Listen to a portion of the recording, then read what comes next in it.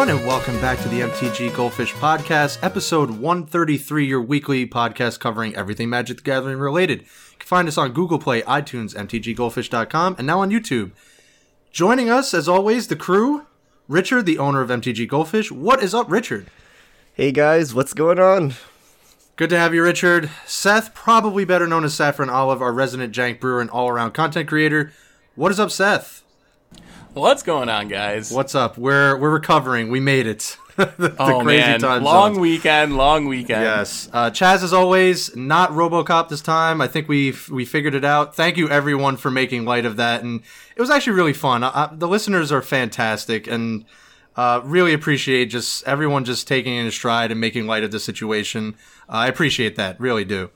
On the docket for today, Pro Tour Hour of Devastation is in the books. We will discuss everything related, just kind of recap, get our thoughts on it, where is Standard going from here, and we have a rotation right around the corners, so a lot to talk about there. It was revealed to us the HasCon promos. We will go through each one of those, followed up by, we have a semi-leak. It was in a Japanese magazine that it was revealed the last Commander product is Grixis Wizards, and they went through and kind of listed all the colors of each one of the precons. So we'll discuss that, and then a boatload of fish mail. So lots of fish mail to get through. We'll get through it. So Pro Tour Hour of Devastation. Richard, what'd you think? I think it was actually one of the most entertaining Pro Tours we've seen in a while. Ramunap Red kind of ran all over the tournament. And despite being 6 of the 8 decks, 5 pure red decks and 1 splashing black, it was one of the best top 8s I've seen in a while. So all around, it was a great Pro Tour. Metagame, we didn't really get too many surprises, but it was still solid. And Hazoret, the pervert, is here in Standard. We didn't see any masterpieces on camera, but Hazoret was everywhere. And I'm really interested to see how the metagame adjusts after the Pro Tour. But overall, I think this was one of the more enjoyable Pro Tours I've seen in a while, despite having to pull all-nighters the entire weekend to watch it. Well said. Seth, fellow East Coaster, what did you think, despite the time zones, which Richard's absolutely right? Yeah, I mean, time zone, obviously rough, but can't complain too hard because we're going to have a lot of good for us time zones coming up. As far as the tournament, if you had told me heading into the tournament that it was going to be 6 red deck wins decks in the top 8, I probably would have been like, but it was actually super entertaining. The entire tournament was just... It was a really entertaining Pro Tour. The metagame, even though there was a lot of mono red decks, it felt fairly healthy, especially compared to Aetherworks Marvels and Felidar Guardians and some of the stuff we have been dealing with.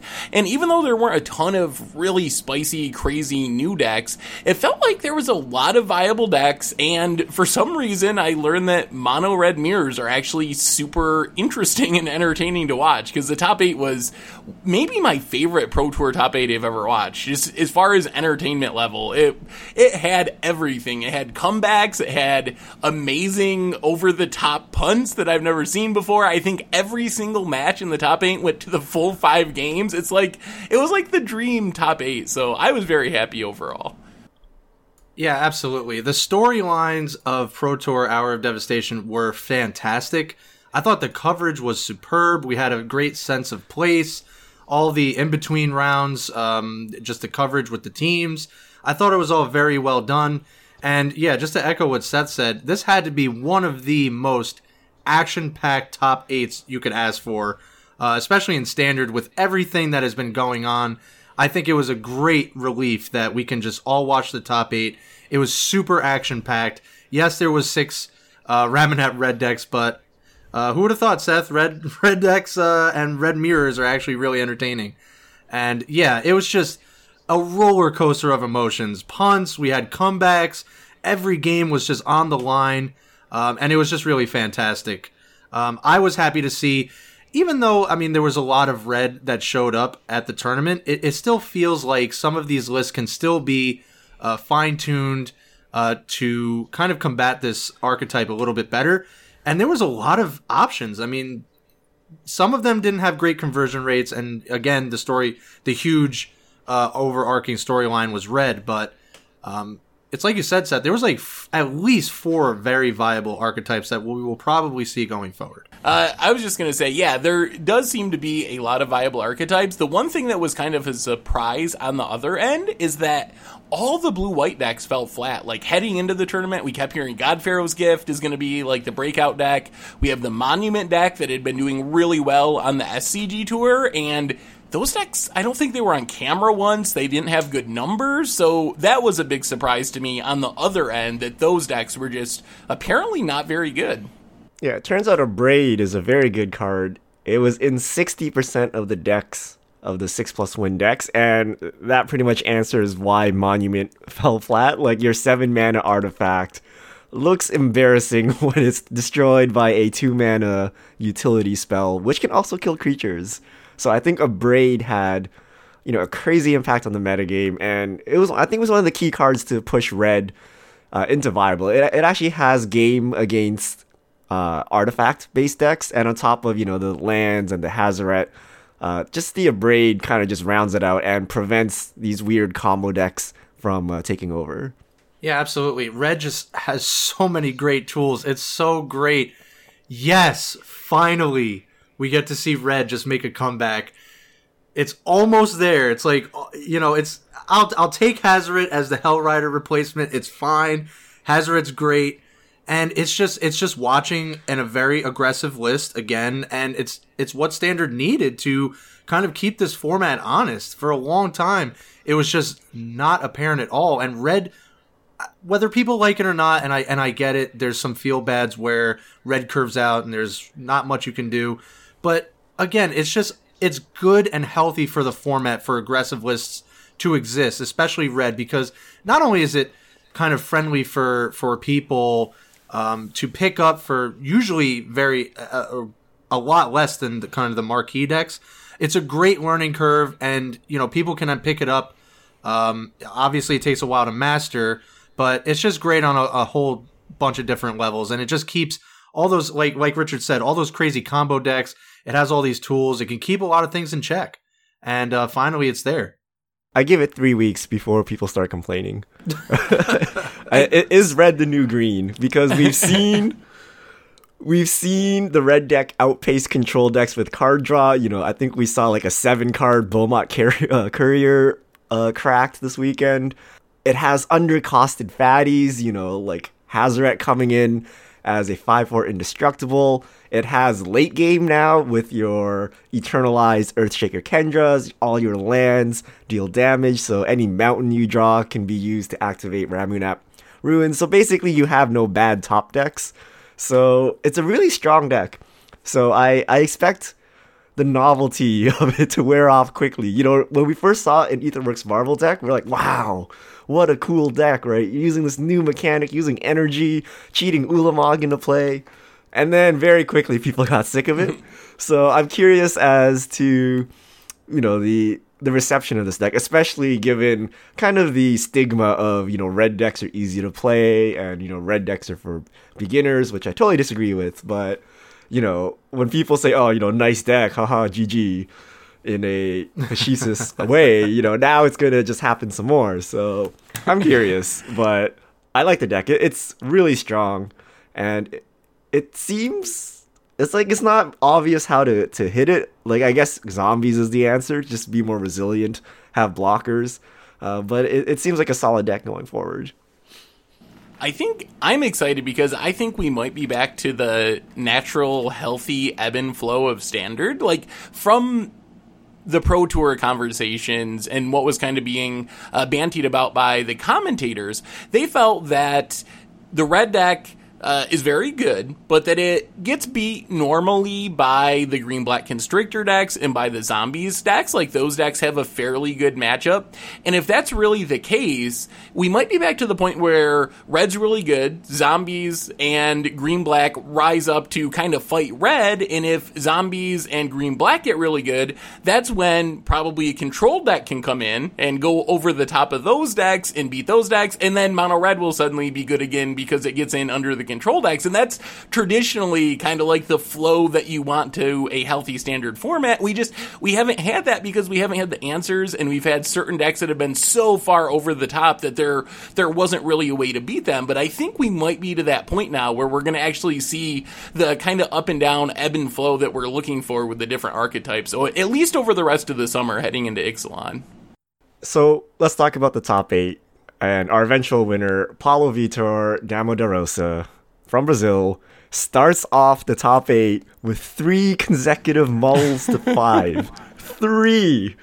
And the fact that he came back to win was just mind-blowing. Like, I would have just cracked right there. I'd have been like, why did I just play like 15 hours of Magic to mull to 5, like 3 rounds in a row?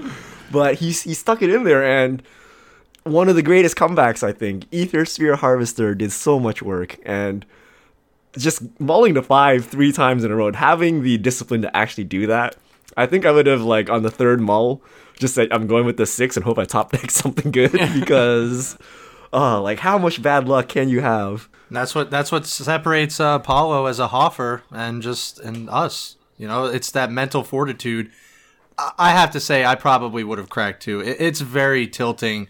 You know, once, obviously, it happens, but it just kind of felt like variance was just not... it was just getting in Paulo's way, and just fought back. Like you said, Richard, I mean, Aethersphere Harvester can seriously do some crazy work if it can't be dealt with, especially in a mirror match. I mean, it was a roller coaster ride to watch, but I can't even imagine how it was for PV. Just, not only did he get incredibly unlucky with the mulligans to start off the first round of the top 8, but then he got incredibly lucky. He was dead on board to his opponent, and his opponent pulled out an all-time punt to somehow lose a game where Paulo was dead. And that got him to the finals, which he ended up winning, and now he's player of the year because of that. So there was like a lot riding on this top 8. So I couldn't imagine what it was like for him, his perspective, to be insanely unlucky, but manage to fight through it, and then get insanely lucky because of a mistake his opponent made and end up winning the tournament. Yeah, so if you missed it, it was the semis. It was Wing Chun Yam. He had a Hazoret, he had a burn spell, and he needed to top deck another burn spell, and that would leave Paulo dead. So he top decks it, sees the burn spell, gets hyped up, the crowd is cheering, Paulo can actually hear the crowd, and he's just like such in a rush, he goes to his attack step, but he can't attack because he has 2 cards in hand. And so he can't win the game there, and then Paulo on the next turn cracks back and wins. And that was just the most heartbreaking punt like I've seen in my life. Like, you can see him trying to like get his composure back, but he's like so like amped up, and he's like trying to desperately salvage a situation, and he can't do it. And I was just like, oh my god, like you're playing like one of the best modern players of all time. You get the top deck you need, and then you basically punt it by like F2ing, right? Like, we've all done a moto, we've accidentally gone to our attack phase when we didn't want to. And it was just a mechanical punt. And oh my god, I can't imagine what he's feeling. It was just heartbreaking. And poor Wing Chun Yam, he really did take it very well. And this is where, I mean, even the coverage, Rich Hagan had a statement, and this is kind of where these statements and this community, this commentary and the coverage, I mean, it's those kind of statements that really invigorate the community, and it's okay, right? Like, it happens. It really does suck, and it was heartbreaking. It's probably will go down as one of the worst punts, but it's okay, and it's part of Magic. It's part of the, the emotion and the people part of this game, and it just really, because it was a fascinating storyline. It was kind of the underdog, right? Like, he like barely squeaked into the top 8, and playing a very well-renowned player, Hall of Famer, and it's just, you saw it, and there's like no rhyme or reason for it, because it's a mirror. There's really no reason not to just, it just kind of got away from him, the excitement, and he knew it immediately, and that's kind of what got me. Is he knew it immediately after he let go of the Hazoret. He's like, Oh no! He's like, no. The irony was he was slow rolling like every draw, right? Like every draw, he would like take it slow, peek the card, like, you know, as if it's like some crazy top deck. But then for the one time it mattered, like he didn't do it. He just like excitedly went to attacks and like lost. It's there was, and I rewatched the video over and over and over again. And listen, it's this or nothing. Whatever Paulo does, you just have to kind of accept. There was no reason not to use your burn spells on the on the main phase. There was no reason not to do it. And I get it, it's like natural instinct to get your attacks in and then play your spells. But Hazoret, I mean, Moto popped up and it was, you know, the confirmation box. You don't get to attack, and it's happened to me a million times. And I mean, the good news is, I think this was one of Yam's first Pro Tours. Yes. He's not like a Pro Tour regular, so yeah, the punt is a big moment and it'll be remembered, but he really deserves congratulations for top fouring so early in his professional Magic career. So it's really a great finish for him, even with the punt. So, I'm sure it'd be great to win or make it to the finals, but you can't really be disappointed that you're in the top 4 of a Pro Tour, even with the loss there. So. Yeah, absolutely. I mean, huge congrats to everyone. It was, again, a really great Pro Tour and top 8, especially the top 8. It was action-packed, again, emotional roller coaster, and huge congrats, even with the punt. I definitely agree, Seth. You have to be proud of kind of your finish for your, I believe it was his first Pro Tour. So yeah, and you guys mentioned this, mono red mirrors, surprisingly entertaining. Like Bant Coco mirrors, not so much, right? Like when you have aggressive decks that cannot block, the game progresses every turn. Whereas when we have like these Abzan Coco decks, Bant Coco decks, you just kind of stall out and nothing happens. Or, you know, control decks, nothing happens for 20 minutes, 25 minutes in a game, and then everything happens. But for the first 25 minutes, it's super boring. Whereas the red decks, important decisions are happening every turn. Every point of damage matters. And, you know, the matches go by relatively quickly. There's progress being made. There's no stalling. So a very entertaining top 8, despite it being all mirrors. And they ended up being really complicated. They seem like they're actually super challenging to play, which, I mean, Paulo is so good. I think there's a real argument now that he might be the second best player of all time behind Finkel. Like, his resume is as good as it gets, but he's very good at Magic, so I'm sure that's an advantage for him. But there were so many interesting points where not only are you thinking, like, how can I kill my opponent? What outs do I have to draw if I make this attack to win the game this turn or next turn? But you're also having to calculate, based on like my opponent's board, what can they draw on the crackback. So it seemed like very complex Magic going on, which is completely against the perception a lot of people have of red decks, that they're just like so simple and so easy and you just smash all your stuff in there. So I think that was the other takeaway, that if that's your thinking of red decks, it's definitely not the case, because it was some really high level Magic that was being played in those mirror matches. So what do you guys think of Paul Cheon in coverage? So he was a new addition for this Pro Tour to the coverage team. Fantastic. I really loved it. I loved the deck text, even with LSV. I love the commentary at the end with the card of the day. And Cheon just really kind of brought a different mechanic, or just kind of a different perspective and kind of, I don't know, energy to the coverage that really was kind of lacking, and I really enjoyed it. I thought Paul was great, too. I thought Riley has a tendency to go a little too over the top for me, but I thought Paul was a great addition. I was very impressed by coverage overall. Like, it wasn't noticeably different than last Pro Tour, but you could see some of the little things. It was a little bit tighter. They had a few more slides, so it wasn't as repetitive between rounds.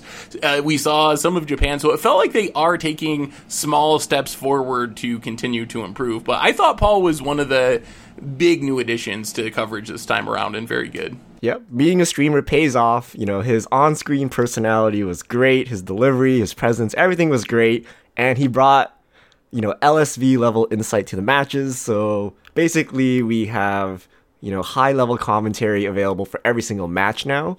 So I felt, it's a great addition to the team, and I think this is the best coverage in terms of commentary that we've seen, thus far. So I hope he stays on the team, and I look forward to another Pro Tour with him. Well, he might have to replace LSV, because that was one of the big pieces of news to come out, is that LSV is coming back as a professional player rather than a commentator. So yeah, he saw Paulo and he's like, "Oh, you're surpassing me. I gotta rack up some more top 8s." I hope they replace LSV with another pro. Like, I hope Paul Cheon was not LSV's future replacement, but in addition to the team, so that LSV is actually getting another replacement. So we actually have a pro commentating in every match. Let's play a fun game then. Wizards is willing to throw a bunch of money at a pro. Do the same thing they did with LSV. Take a year off, come commentate for us. You can keep your pro level when you come back. Who do you pick? Reed Duke. Or Huey Jensen. Yep. I would pick Huey Jensen or Reed Duke as a very problem. I don't think any of these guys would go. Oh, yeah. I mean, again, hypothetical. I think the coverage they've done when they've done it has been pretty good. Yeah, and I can't remember what GP it was, but Marshall Sutcliffe and Huey were a pair, kind of a commentating pair for a few GPs, I think. I can't remember if it was last year or earlier this year. Yeah, Huey did some of the Channel Fireball GPs. Yeah. I don't remember the specific ones, but yeah, he's done a few of them now. And with they Marshall. were really they were really great together. They had great chemistry, so I would like to see that on the biggest stage on a Pro Tour as well. Yeah, I think those are great choices. I was going to say Reed Duke as well. I know he's very popular and he's extremely insightful when it comes to doing commentary, so I think that would be a good choice. Waiting for the Duke brothers commentary duo. Hey, that would be pretty awesome too. Really quick, where do you see, before we get into the rest here, just really quickly, do you see like standard shifting much before October or the sites on October? I think, for a lot of people, can't wait for Ixalan. It seems awesome. Again, not going to discuss any leaks, but do you see, because Red is, again, an aggressive list. There are ways around it, especially in this card pool.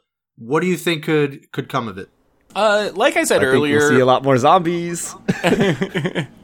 Yeah, I agree. I think it's going to be the ebb and flow thing. I would be surprised if we see many completely unknown decks pop up before rotation, but I think we'll see the decks that we know of, including some of the blue-white decks that were kind of held down at the Pro Tour, Constrictor decks, Zombies decks, Vehicles decks. I think those will be kind of going back and forth over the next couple months, but I don't think we'll see anything way outside the box until rotation. Yeah, me too. It was a shame that the God Pharaoh's gift list really didn't show up. We didn't see it on camera, and they just did not do very well. Hopefully that changes.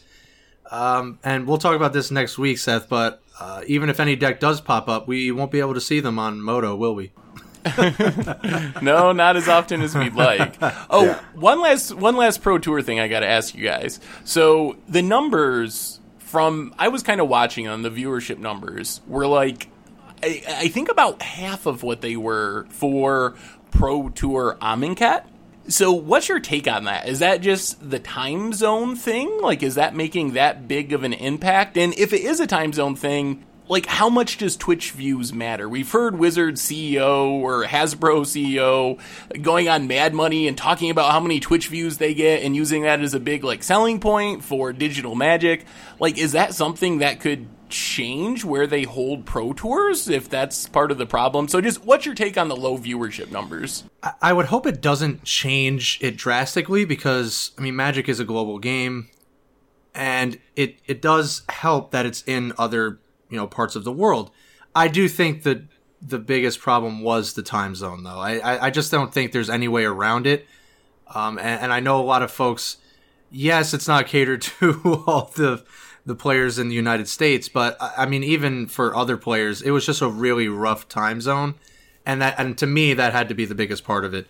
And in terms of the numbers thing, I don't think the dip was, it's drastic, but I don't think it was big enough to not warrant having it any place else anymore. Yeah, I think it was a big deal. I think I remember checking with Seth. I'm like, are these numbers correct? How come these viewership numbers look so low? Is it looks like just like a random stream, I'm pretty sure if you opened up a random League of Legends stream at that time, it would have exceeded the Pro Tour numbers.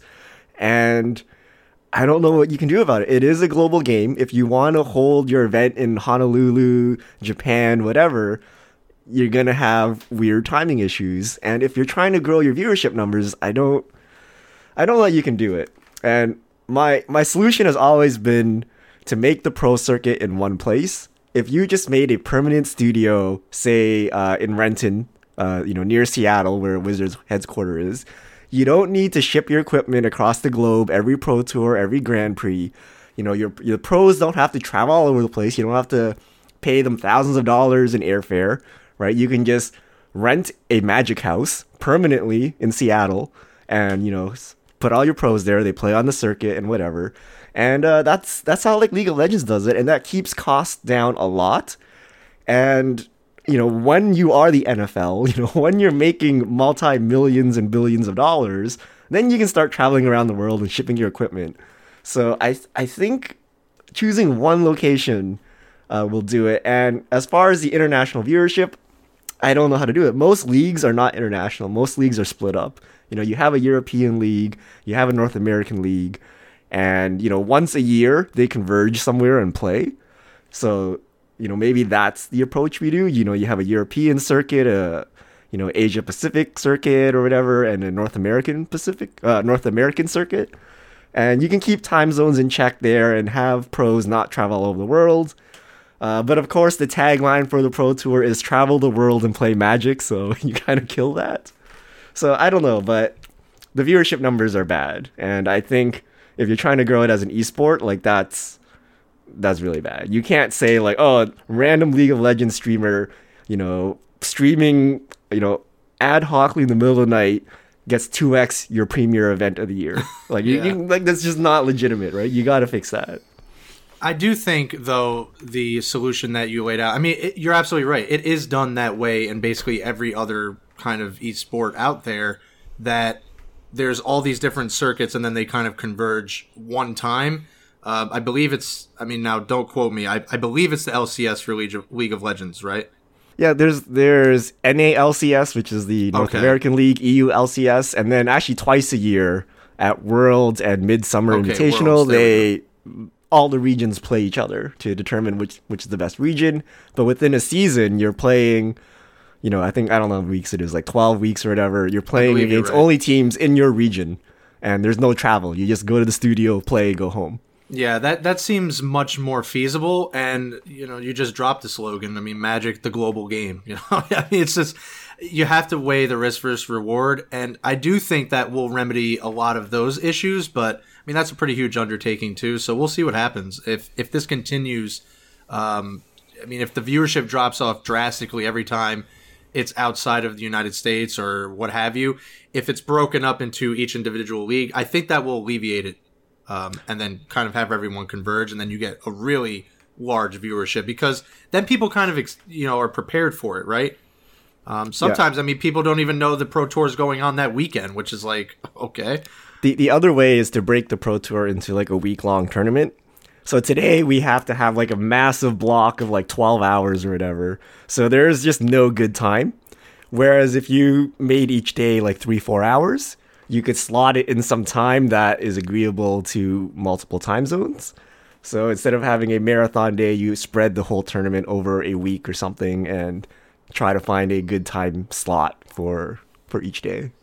I think that would be cool. The problem with doing that with Magic, though, is people getting time off. As bad as it is to say that, unlike other esports, most of the pros are semi-pros. If you look at the people that are going to the Pro Tour, there's very few that don't have some sort of real job, even if their real job is making content. But a lot of them have real jobs where taking time off to test and then do the Pro Tour as it is now is already challenging. If you had to get a whole week's worth of actual Pro Tour play on top of testing, it might actually cut some people out of playing Pro Tours just because of the practicalities of it. Well, I think Richard even will agree with me. If we're serious about becoming a huge esport and kind of competing on that level, then the money has to be kind of a really big incentive, and that would force them to pay them more, right? And kind of entice them to make Magic their job, their full-time job. So again, it's like we'll see, because it needs some time to kind of ramp up to that, and they would have to be willing to, pay the money. I really like the idea of just having a permanent location, building their own like esport arena, because not only could you do cool things with the Pro Tour, think of how many other cool things Wizards could do if they had this permanent location set up for tournaments. So I think it would give them a lot more flexibility to do sweet things, and it would probably save them a lot of money in the long run. And plus, like, where are we going this year? I mean, Albuquerque, Richmond, like, is going to Seattle every year really worse than going to these far-off corners of the U.S.? It's not like those cities are a huge draw anyway, so... Okay, great recap on the Pro Tour. That was awesome. Let's move into, I believe we have the HasCon promos that were revealed. They will be, I believe, $30 at the venue, and then they will be sold individually on the Hasbro site, kind of like the San Diego Comic-Con promos. Yep. Yeah. Oh, by the way, actually, I don't know if we, kind of formally told people again. I saw a tweet over the weekend, Seth. I think people were kind of asking. The San Diego Comic-Con box set is actually set to release on August 14th, and it's usually around 10, 11 o'clock Eastern Standard Time. It will be on the website. All right. Good to know. Let's get into HasCon Yes. promos. So we saw the 3 cards. So first up, Sword of Dungeons and Dragons, 3 mana, artifact equipment. Equipped creature gets +2/+2 and has protection from rogues and from clerics. Whenever equipped creature deals combat damage to a player, create a 4/4 gold dragon creature token with flying and roll a d20. If you roll a 20, repeat this process. Equip 2. Second card, we have Nerf War. 3 blue and a red sorcery. Fire a Nerf blaster until empty at target library from at least 2 meters away. For each card knocked off of that library, put it into its owner's graveyard, and Nerf War deals half damage to that player. Brackets foam darts only. Last card, Grimlock Dinobot Leader, 1 red, green, white. Legendary artifact creature Autobot. Dinosaurs, vehicles, and other Transformers creatures you control get +2/+0. Pay to convert a Transformers toy you own to its other mode. Grimlock Dinobot Leader becomes Grimlock Ferocious King. It's a flip card. So Grimlock Ferocious King. Let me pull it up. 8/8 trample. And basically you pay to convert a Transformer toy you own to flip it back to the other side. So those are our 3 promos. No, Yeah, My Little Pony. It's apparently Nerf, Dungeons and Dragons, and Transformers. Right on theme for Magic players. Yes. I, for one, love Sword of Dungeons and Dragons. I thought it was great. Again, I kind of just wish... I mean, there's cards for everyone, right? And I'm sure there's a portion of the player base that will love this. I just really wish you could use the cards. I mean, these are so awesome, and it's just so unfortunate. It's like, I can't even use them in an EDH deck or Commander deck because, again, to me, I love Sword of Dungeons and Dragons. It's like super cool. Love the art. It's on point with Dungeons and Dragons. Makes cool little jokes about it. And all 3 of the cards are really fun. It's just... I don't know what to do with them. I believe that one's also going to be in the unset, Yes. they said as Yeah, well. they did So say that. if you miss out on the promos, you can get one of those. I mean, I'm not the audience for these cards. They're not my thing. I know some people, judging from the reactions on social media, really like them and want them, and that's awesome. So, I mean, I don't have a problem with them. I think they're well done for what they are for the most part, so... The only thing I was curious about was meters. It seems odd, like Chaos Orb is in feet, and how far away am I supposed to stand when I'm shooting my Nerf gun? I'm an American. I don't know what a be so meter American, is. Seth. Come on, 2 meters. By the way, this card is like, how can you knock a card off a library with like a Nerf dart? This seems pretty hard to use. So if you missed this, there is actually a playtest video of them at Wizards making sure this card would work, and it's them shooting their Nerf blasters at people's libraries. So I saw it on Twitter, so if you've missed that, it does work. It's proven by the playtest team. Well, I'm going to be playing, triple-sleeved, hard-sleeved EDH deck. Nerf war-proof my deck. But yeah, these cards are pretty sweet. I mean, they're silver bordered, obviously, so you're not going to see them at a sanctioned tournament. So casual kitchen table play, casual commander, and whatnot. But I was hoping for something more off the wall. These seem pretty standard, like My Little Pony, Monopoly, maybe some more puns. But they're almost like serious cards. You can just literally. Like Grimlock, you can probably play in like a real deck and just have it be perfectly normal. Yeah, and I think for $30, if you're already at the venue, this is absolutely a great buy. I think it's a good deal, and just for the collectability, and you're right. I mean, they're fun, and I think they are overall well done. Probably could have been pushed it a little further, but and if people are excited, I'm happy for them. And I would urge you, if you're already at the venue, to grab these, because that's a pretty good price, regardless of anything else. All right, so that leads us to, it kind of feels like every Commander 2017 list, or deck rather, has been leaked thus far, so we'll just continue right along with that.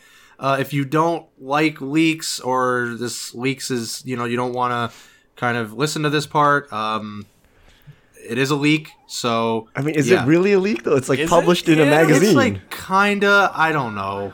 I don't think that's... I don't think it could be a leak if it's in a magazine. Yeah, sure, okay, yeah, the GameStop... Or what? It was GameStop, right? I believe it was GameStop or something like that for the other one, so... Alright, it's not technically a leak, then. Well, regardless. The last pre-con is Grixis Wizards. That is the theme of the tribe. And I believe the other colors were given, so it's 5-color dragons, Mardu vampires, and green-white cats, and then we have Grixis Wizards. We don't have any of the cards, though. We just know that it's Wizards and Grixis. I think that's a cool choice. I like Wizards. I think Wizards is a fun tribe.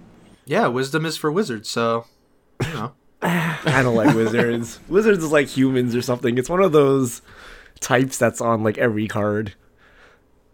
Allies, wizards, humans, they're on every single card, so I'm not a fan of wizards, but yeah, but it is what it is. You're right. I think it's just obscure enough not to be but it kind of is, because I really would have liked Tree Folk or something crazy. Maybe even Tree Folk's not that crazy, but I think Wizards is fine. It's been a while since we've really seen some Wizards. I think Onslaught Block was the last time we saw a lot of them at once. So it's been some time. I know we saw some in Magic Origins, but that doesn't really count. So when does Commander come out? It's August. End of August, right? August 25th. Yeah. So we have a couple weeks. So I mean, we should officially have previews soon. Yep. Maybe not next week, but the week after, because I think it's just 1 week. So that sounds right. But yeah, it was that also was it was a kind of a joke. We always played with this back when I used to play D&D. We had this one of our players just kept making wizards and just kept adding to the wisdom stat. I just kept saying wisdom is for wizards, but it's you build intellect. I don't know. I thought it was always funny, so it's just something I've always said. Yeah, so I'm good with wizards. All right, fish mail? We covered everything else. Yep. We have a lot of fish mail this week, so if you have questions, send them in to MTG Goldfish on Twitter with the hashtag MTGFishmail. We'll try to blaze through these questions this week. First question, Yakov projection? Maybe? 2 questions for Saffron Olive. 1, did you compose the music for the podcast? 2, which Magic characters would you jam with? So no, I did not compose the podcast music, and I'd probably got to go Tezzeret, Master of Metal. That's kind of the most musical of the Magic characters. Oh, what was that on Reddit? Like with every set release, someone made like all the gods into like a rock band or something. Do you guys remember this? Yes. I don't know if I saw that. One of them that stuck out was like Mogus, because it was like a huge guitar. Yeah, Something like that. It was awesome. Next question from Bruno Alzuwire. I feel like deck building and MTG in general improve my budgeting and spending skills. Thoughts on that? Have your real life finances improved since playing Magic? I think it does to some degree. I mean, when you put restrictions on your budget for a deck, I mean, it's kind of like almost the same thing. You put budget restrictions on your life. Magic forces you to budget because you need that money to spend on your cards. I think that's why it's improving. Next question. KSV Cop. For the love of God, why is there no playmat with zombie scoops? I need so much. Richard. Yeah. I don't know. We never made playmats for the first series of tokens. Maybe we'll do that if there's a lot of demand. So if you want to see the original 4 tokens in playmat form, leave a comment. Poll. You gotta it all comes down to the polls. Next question. Lol Gold Steel. Anyway, you can add a function to a decklist page that sorts them by price. Sure, that's something we can do. I'll add that to the feature list. Next question. Markness Bomb. Why hasn't there been any Moto flashback drafts? It's one of my favorite things about Moto. They always go down when a new set releases, and they are doing slightly less this year anyway because they have the flashback gauntlets of constructed decks, but they will be returning soon as we're moving out of the Hour of Devastation release period. So we'll get more flashbacks over the course of August, I believe. Okay, Net Brian T. Seth has mentioned in passing he thinks Eldrazi Temple should be banned in Modern. Do you guys agree? I don't know. I get really salty when my opponent goes turn 1 Temple, turn 2 Temple Thought Knot Seer. I'm like, must be nice. But they don't always do that. And then it's just otherwise kind of a normal card. But I don't know. It just leads to swingy high variance matches. But other than that, I think it's fine. I think Ive Ugin was the correct choice. I would definitely not leave Ive Ugin in the format and take out Temple. If one had to go, Ugin was the correct choice. Next question. Dan Yellow Blue. Seth, I was wondering how many tickets you spend between the releases of 2 new sets. Geez. I don't really know. Most of my tickets these days go to losing matches for Against the Odds and other series because I'm super lucky that I can borrow cards now, so I don't actually have to buy all the new cards for the Decks We Play in videos. All right, next question. Tobias Kane's thoughts on speccing on casual cards like Vampire Nocturnus for when Commander hits and everyone wants to build vampires. That is not a bad choice. It may not happen right away, but it always tends to happen that once we see the deck list and the new cards, it's like almost always a surprise that some of these older vampires, or any tribal card for that matter. I mean, every single for the last maybe 3 EDH, the Commander precons rather, it kind of has made little ripple effects in other cards. So, especially something like Vampire Nocturnus and kind of an old mythic now, is certainly something that you should probably grab now before everyone starts seeing all these cool vampires. Big fan of buying casual cards. I think that's like one of the best things in the whole MTG market right now as far as actually coming out ahead. Just be warned with Nocturnus in specific, it was I believe a pre-release promo, so there's a lot of supply of that in specific, but I like the idea behind it of buying things for the tribes of the various Commander releases. All right. Vig SS, do you think archetypes like Mono Red having so much late game reach is the reason they are problematic? I don't know about this assertion that they're problematic already. Yeah, that's pretty soon. This was actually posted before the Pro Tour. Oh, wow. This is the 28th, so in the middle of the Pro Tour, I guess. Well, I mean, the thing is, I don't really think they become problematic. They become like what they really should be, because without that reach, they're non-existent. We've seen that. Next question from Streakist. Seth, if you got a special invite to the Pro Tour, would you bring the jank? Would you have a hard time playing in paper again? Yes, I would definitely try to bring something spicy. If I went to this last Pro Tour, I probably would have brought a Panharmonicon deck, which hopefully qualifies as jank. And I don't think I'd have a hard time playing in paper. It's kind of the same as Magic Online. Maybe my shuffling skills would be a bit rusty, but other than that. When's the last time you played in paper? I've played a couple casual games. I've actually been teaching my little brother how to play, so I've played some casual games like that. But as far as playing real games in paper, oh goodness, 5 years maybe? Like a long time since I've really played a competitive tournament. Yeah, just don't miss those triggers. That's the biggest difference on paper and Moto. Moto, you cannot forget triggers. And you don't need to shuffle. Man, playing Modern in paper is rough. Miguel, Izamat, Chaz, when would the best time to buy BFZ Walkers for my Super Friends EDH deck? I can wait if it means saving money. Yeah, I mean, at this point, rotation's right around the corner, but Ob Nixilis is fairly inexpensive already. There was a dual deck printing. Koira, Master of Depths, is also very inexpensive.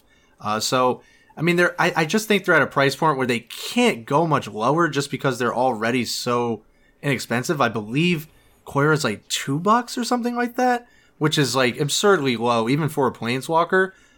Whether you want to wait a little bit more, I don't think you'll end up saving that much more, so you could just grab the BFZ Walkers now. Gideon, on the other hand, you might want to wait for a rotation. All right, Beer of Nihilea. Seth, having played with Bantu's Last Reckoning, do the benefits outweigh the negatives? Is it Modern playable? Still not a fan of Bantu's Last Reckoning. I'm not going to say it's completely unplayable, but if I have the choice of playing Damnation or Anger of the Gods or pretty much anything else, I'm going to go with that over Bantu's Last Reckoning. All right, next question. Ushi Kun wins. Love the cast and other content. Is Raised Dead just too slow for Standard now since I'm not seeing it anywhere?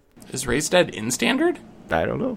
What is that? That would explain it. What is Raised Dead? Isn't that the 1 mana black?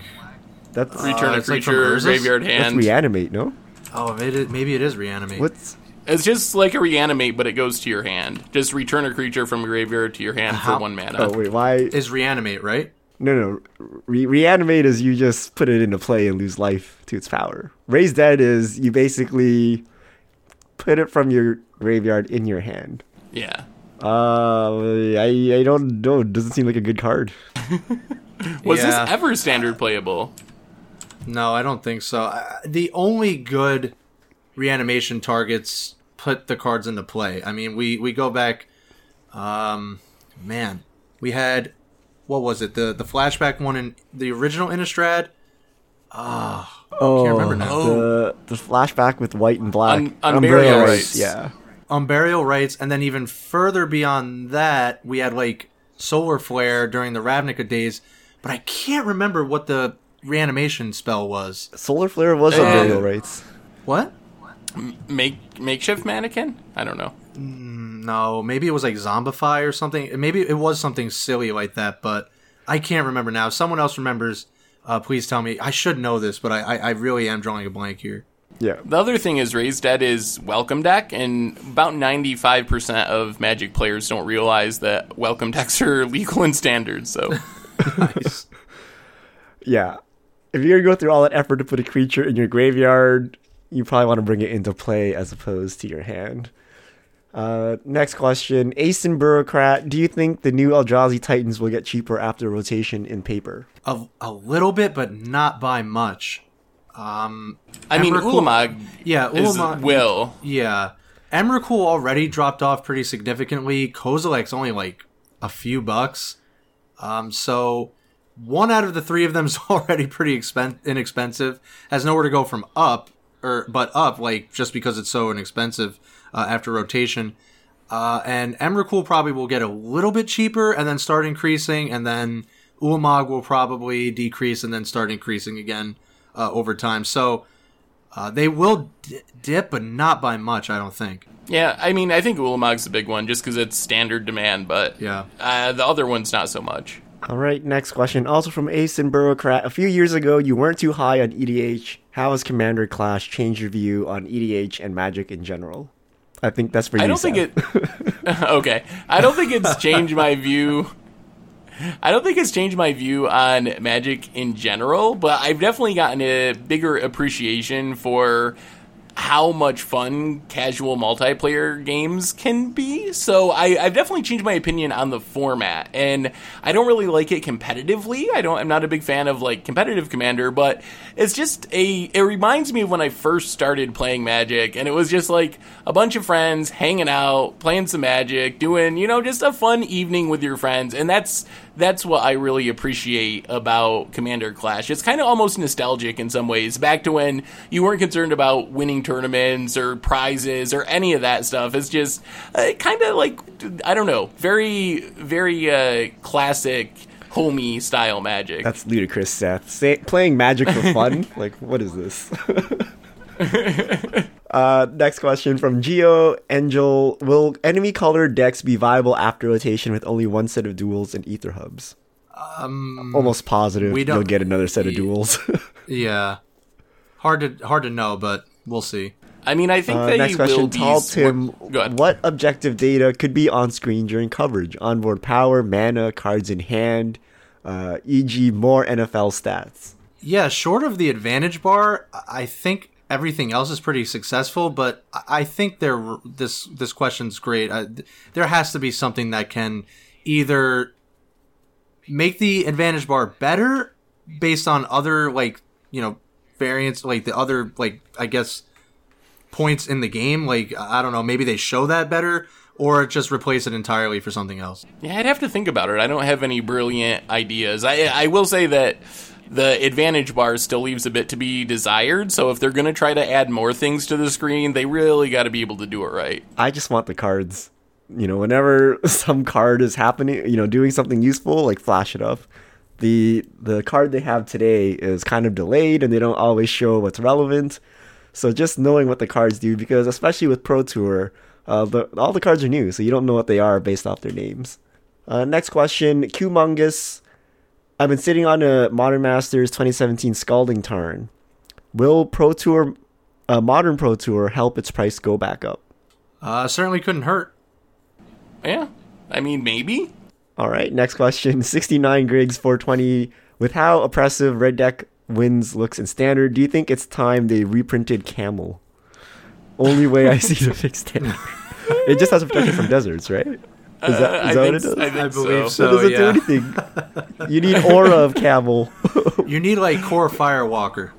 No, there's Desert Nomads has Desert Walk. Yes. That could be a good way to punish the desert decks. Yeah, from Arabian Nights, right? Oh, that's hilarious. That could be tech, like mirror tech. You just bring in your unblockables. Next question. Alexander Reese. Considering Pro Tour time zone issues, how much larger do you think the U.S. crowd is compared to EU and or Japan? We kind of discussed this earlier in the cast, but go ahead, Seth. I think that most Magic players are in the U.S. I think that that's a bigger one. Also, with this Pro Tour, it was a just as miserable time zone for Europe and South America from the people that I've been talking to. So I think it really cut off a big group of the world with the time zone. All right. Thomas Corkum, what's the most valuable Magic card you guys have?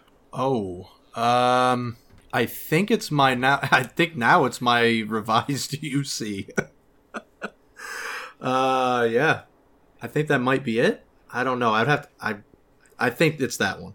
I don't actually know off the top of my head. Probably a random masterpiece that I've opened. I think Overgrown Tomb. I kind of just cycle through my paper cards a lot, so I don't have anything super expensive at the moment. Yeah, for me, probably Dual Lands. I did own a foil Liliana at one point, but I traded that away, so I think that's the most expensive single card I've ever owned ever. Richard!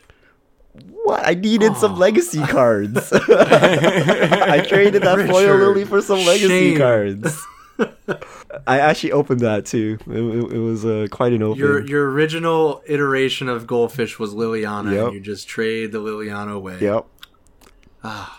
Paradoxical data. Why isn't Torrential Gear Hulk called Smashcaster Mage? I thought it was Fatcaster Mage. Fatcaster Mage. I like that one, but Smashcaster Mage sounds pretty cool too. That's hard to say, man. Smashcaster Mage. Yeah, I like Fatcaster Mage, but yeah, I don't know if that will stick.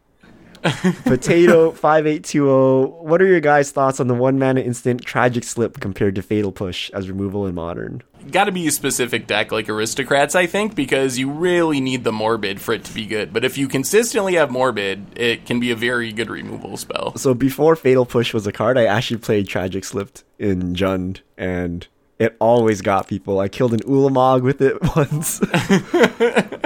It kills pretty much almost anything you need to kill at 1 mana. Like, it misses out on some, like Nacatls or stuff, but like Bobs and stuff it kills, and it randomly lets you go like terminate Tragic Slip on 3 mana. So it's actually pretty good. But now that you have Fatal Push, you just play Fatal Push. Unless you really need to Tragic Slip in Ulamog, but like that doesn't come up that often. BM Sullivan, is it unreasonable to expect Moto opponents to respond to GG? Some will let match time out rather than type 2 characters. I think most people don't even see it. It depends on the context. Like, a lot of times I don't even see the chat. Yeah, that's part of it. I usually try to respond. Sometimes I feel like the games where you mull to 4 and your opponent gets their nut draw and then they GG you. Like, do I really gotta say, yeah, of course it was a good game for you, but do I really have to say you GG say to GG that? No matter what. It's just like... It's like, do you not handshake someone after a paper game because you mulled to 5 or something? One time in my entire Magic career, someone didn't shake my hand. It was pretty awkward. I do always give the GG back, but I can understand the impulse in certain scenarios where it would be tempting to not GG. Maybe our viewer is doing the offensive GG before they've won. They've like GG'd, and they're like, why aren't you GGing back? But yeah, I just always say it regardless of whether it was a good game or not. Like, it's just something you do. So yeah, I'm not sure. But I think a lot of times you just don't see the chat on Moto. I'm pretty sure like at least 30% of people don't know the chat exists. It like just pops up randomly somewhere and you never see it. Yeah, also streaming, you don't see it. There's a lot of things that can keep you from seeing the chat potentially. Mr. Ovlover, should Standard be FNM and Nationals format again so pros only break Modern, Legacy, Block, and Teams? I'm confused. So you only play Standard at FNM and Nationals? Oh, I think the problem is Wizards need Standard to sell their sets and make money. That's why we get mostly Standard Pro Tours. So I think from that standpoint, it couldn't really happen. All right. Down the stretch, last 2 questions. Does it resolve? In prep for game day, I like the Pro Tour top 8 green black list, but my meta plays a lot of Teamer Energy. What cards are good to add? This is tough. I would have to We're down to the wire here. I don't know that you would add it. Like, what would you add? More removal? Know. Kind of. Yeah, flame tendrils? I don't know. Maybe no, that doesn't even get anything. Yeah, it doesn't hit anything. Maybe make sure you have Planeswalker removal in your sideboard. I don't think they all do, like for Chandras and stuff. But I don't think you got to make any huge changes to play that matchup. All right, last question. Dad V Games. Pokemon player base is younger. Plain sleeves means no lewd artwork. I think that was in response to last week's comments, and I don't buy this whatsoever. I guess. I mean, that makes sense. Because the player base is younger, why is there lewd artwork to begin with? You could wear a lewd t-shirt if you felt like it. Like, it's just... I don't buy it. I mean, I do. This is probably the real reason, but it's just really weird to me. It's like, are you going to make people wear plain white t-shirts? No caps, business casual attire only, no shorts, like... And also, it doesn't even say plain sleeves. If that was a concern, you could just say we don't want any artwork on our sleeves. But you actually have to buy their sleeves, right? How about the rule of just like no lewd artwork sleeves as opposed to no art sleeves, right? I mean, it seems like that would work. Yeah, but strange, but it is what it is. And that is all of our fish mail this week, gentlemen. We had a lot, so if we didn't get to it, send it again. But we had a ton of tweets and stuff over the Pro Tour, so hopefully I dug them all out. Yeah, that was more of like a whale instead of a fish. Wow, that was a lot. Great questions. It is about that time. Hope you enjoyed the cast. We will be back next week. Hope you enjoyed my random D&D adventure, like semi-gold fishing segment. We will do this again. Great podcast, gentlemen. Thanks everyone for listening, and we will see you all next time. It's the MTG Goldfish crew signing out.